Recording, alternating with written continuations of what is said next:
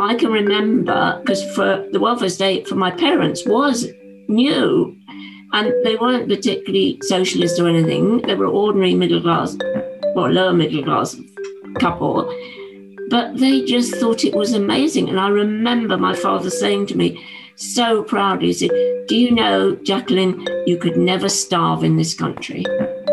You could never starve in this country because the state will look after you." And if he came back now and saw food banks, he would be utterly devastated.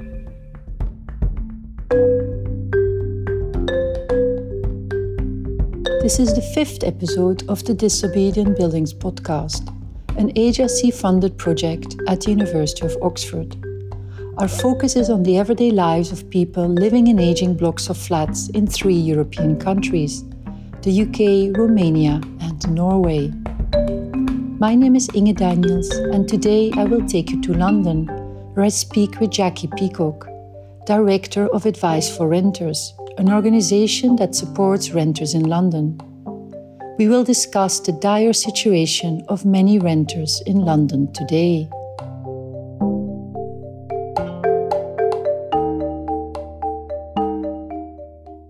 We were originally set up by renters themselves, people with private landlords who've always had a pretty rough deal, and they came together over 30 years ago because they wanted to work collectively to fight for better rights. Tenants are always at the core of our work, and they're always, because over the years there was less and less advice available for private tenants, we started developing a specialist legal advice team, and that remains the core of our work. But because renters get very little support anywhere else, and we realise that somebody comes to us because there's a hole in the roof, the rain's coming in, the landlord won't fix it, we will deal with that. We'll force the landlord to repair the roof.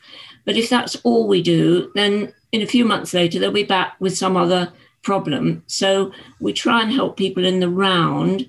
We have developed, for example, a lot of financial inclusion services. So, if they're on a low income, they're living at the bottom end of the market, the conditions are very poor, they're probably struggling to pay their rents, they may need help with sorting out welfare benefits, or just help with budgeting, basically, or ideas to how they might be able to improve their income. And similarly, we look at fuel poverty because, again, homes at the lower end of the sectors are very often the least energy efficient, and tenants are not only struggling to pay the rent, but also struggling to pay the gas and electricity bills. So we provide services in that area. And we also have a brilliant and really valuable team of volunteer mentors who we train to work one-to-one with our clients. So our solicitors may help them go to court, defend their possession or whatever it is. We may help them to challenge fuel bills and switch to a cheaper tariff or provider. But then a mentor will help people through that process. So it could be anything from helping them get all their paperwork together for the solicitor to helping them if, say, we force the landlord to put in central heating, the mentor will show them how to work the thermostat, or behavioural changes which would help them to reduce their energy bills further. And would you say, is there a particular kind of constituency? Is it a certain age group, or is it all across the board, people you see coming? It is across the board, but most of our work is done under a contract with legal aid agencies. So people have 2 hurdles to get legal aid. One is it's means tested, and so people are on a low income. And also the legal aid contract is restricted in scope. And ridiculously, it's actually, the scope is basically people in crisis. So, I sometimes say, if somebody comes to us because they've got cracks in their ceiling, under legal aid, we'd have to say, well, come back in a year or two's time when your ceiling has collapsed and then we can help you. Quite stupid. A little dispute with the landlord, come back in a year's time when he started possession proceedings, then we can help you. But fortunately, we don't have to say that, because we do get other grant funding from charitable trusts to help us, to enable us to deal with those issues that fall outside the scope of legal aid. But nevertheless, we are a charity, of course, and so we exist to help people who are in poverty. The area where we're based is the London Borough of Brent, which is one of the several boroughs in Brent where the majority of residents are from Black and ethnic minority communities. So they are the majority of our clients. It's fascinating, the boroughs in London and how different they are. Actually. Indeed, absolutely. There is poverty everywhere in London, I think, as well. The city does attract very rich people, but also not just rich people who want to live in London, but rich people who want to invest in London. So they may have no other interest. And that is, traditionally, and sadly, it seems to be increasing, that London is seen as the tax haven because our taxes are geared more towards helping rich people than poor people. One of the reasons that there is such poverty and such problems with people being forced to live in poor housing is that rich people just invest in London in property, and they're not even bothered whether it's occupied or not. So we will have some of the most expensive property in London, which is just sitting there empty, while some people are actually sleeping on the streets because they have nowhere at all. I mean, if you come as a tourist and you're looking around central London, you'll probably be very impressed because it is a beautiful city. Not only a lot of historical buildings that are still used, still well maintained, but also a lot of new developments. All the new development may look very nice, but it's actually making the problem worse. The impact is, of course, that it is forcing up prices even more and forcing communities who may have lived in the area for a long time, or they are gradually being forced out. The current government is very, very keen on promoting home ownership. And of course, some people want to own their homes. We're not saying that they shouldn't want to or they shouldn't be able to, but it is completely distorting the market. And for decades now, we've had social housing tenants have had the right to buy. And of course, all the ones who could afford to buy are buying the better properties, which is just adding to the housing crisis. Going back to private developers, what we've realised unpacking it, one of the reasons that they're reluctant to provide more is not really because the figures wouldn't add up. It's because private homeowners do not want to live near social housing tenants. And therefore, if the developer builds too much social housing, that will lower the value of the houses that are building to sell to owner-occupiers.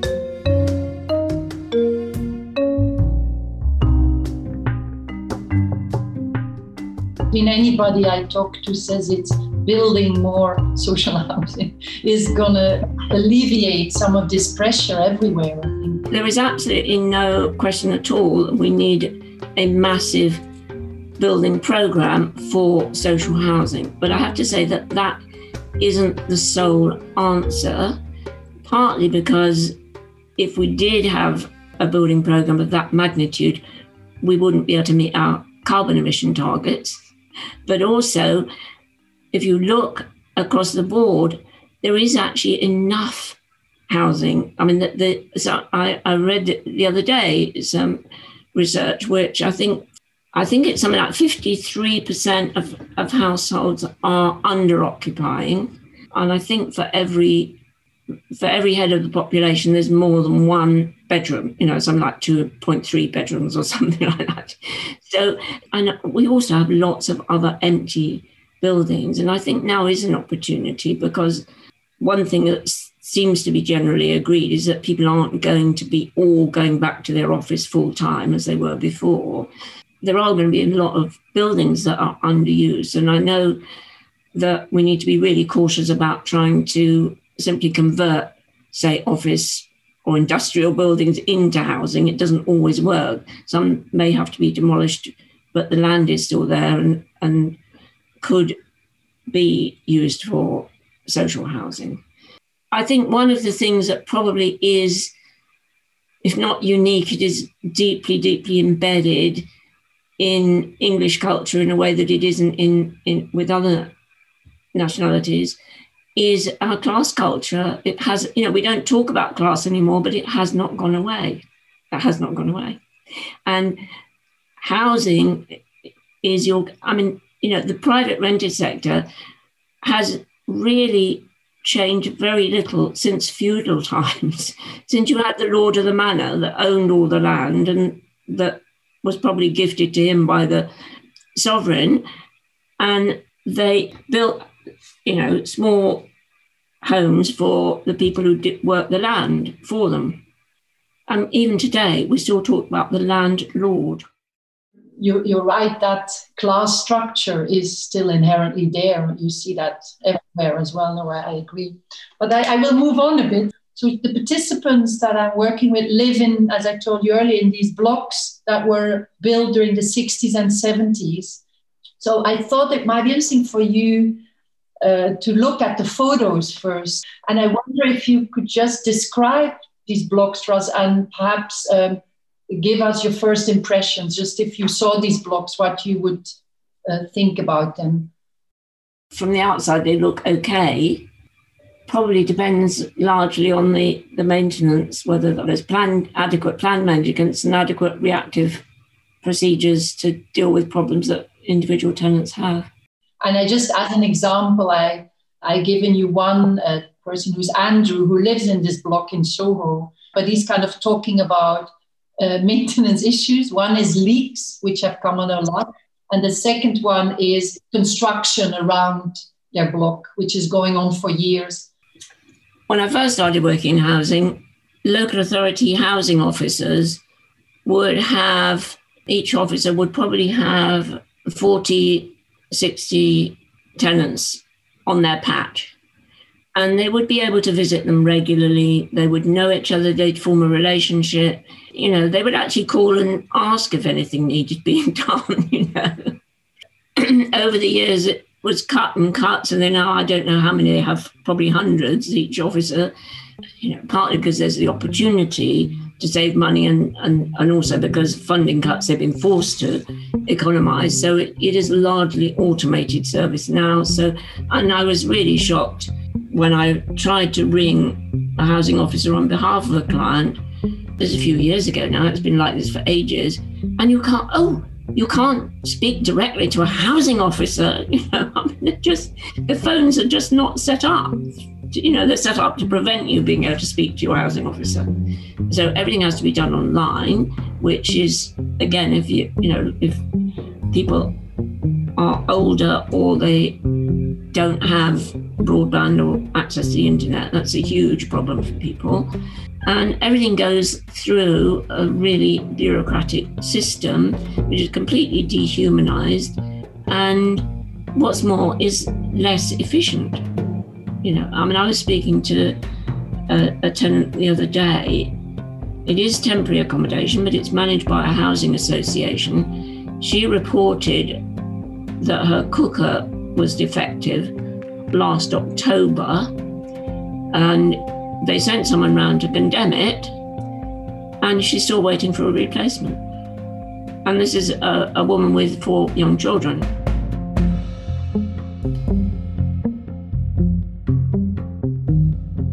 I suppose that there are some savings, but there are also costs, because if you have that real human relationship between your housing officer and the tenant, if the tenant's just lost their job or if they're struggling to pay the rent, they're going to tell you that. And you're going to be able to help them to budget or make some arrangement or make sure they're claiming benefits, whatever it is, at an early stage. Well, now the debts are just going to mount.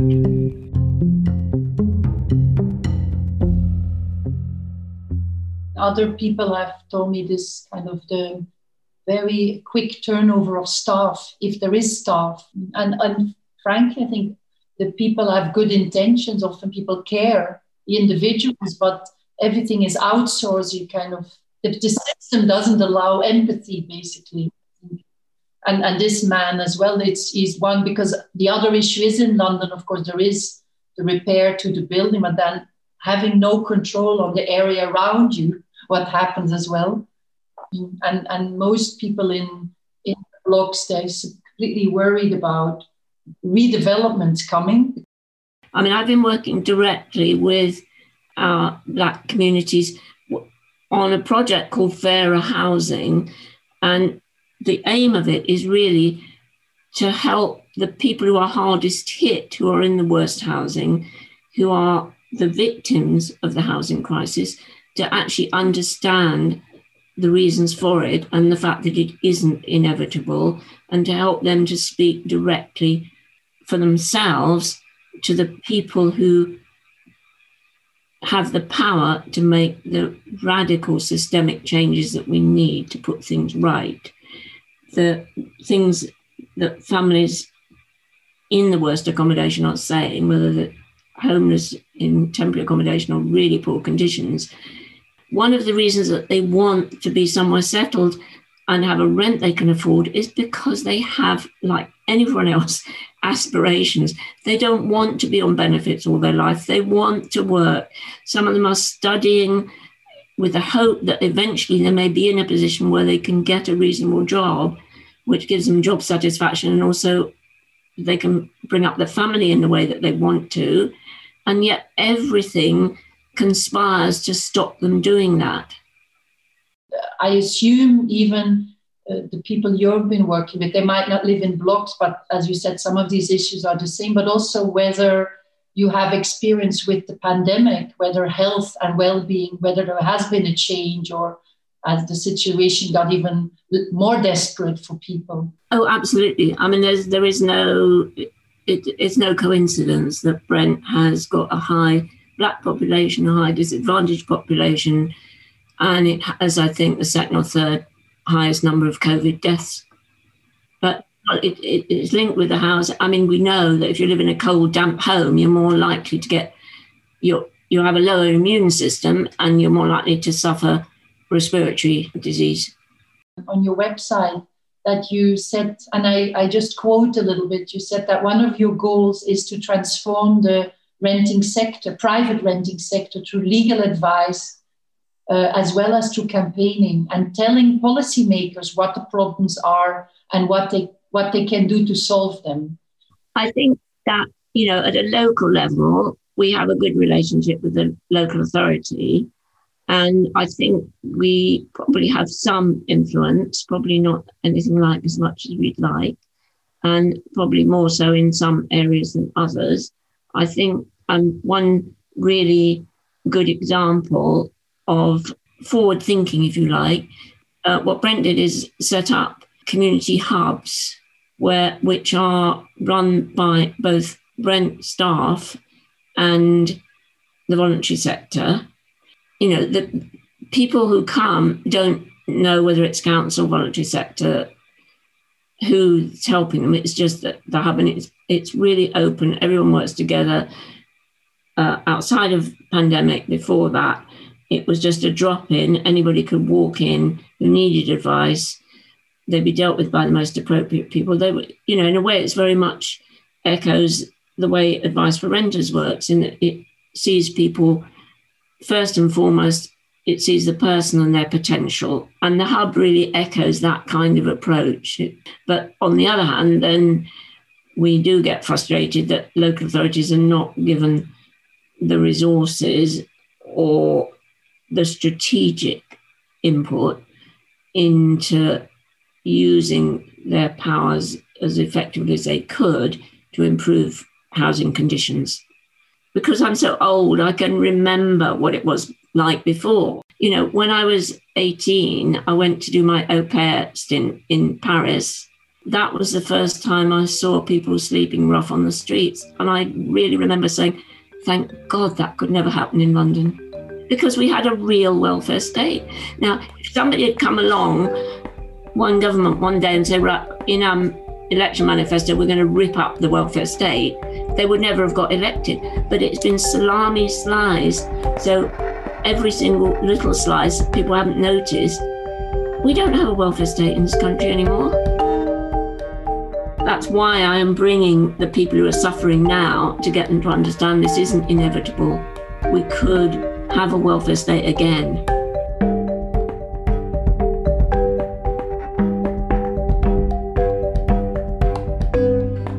Thank you for listening to the Disobedient Buildings podcast, edited by Anna Anderson and produced by Jack Soper.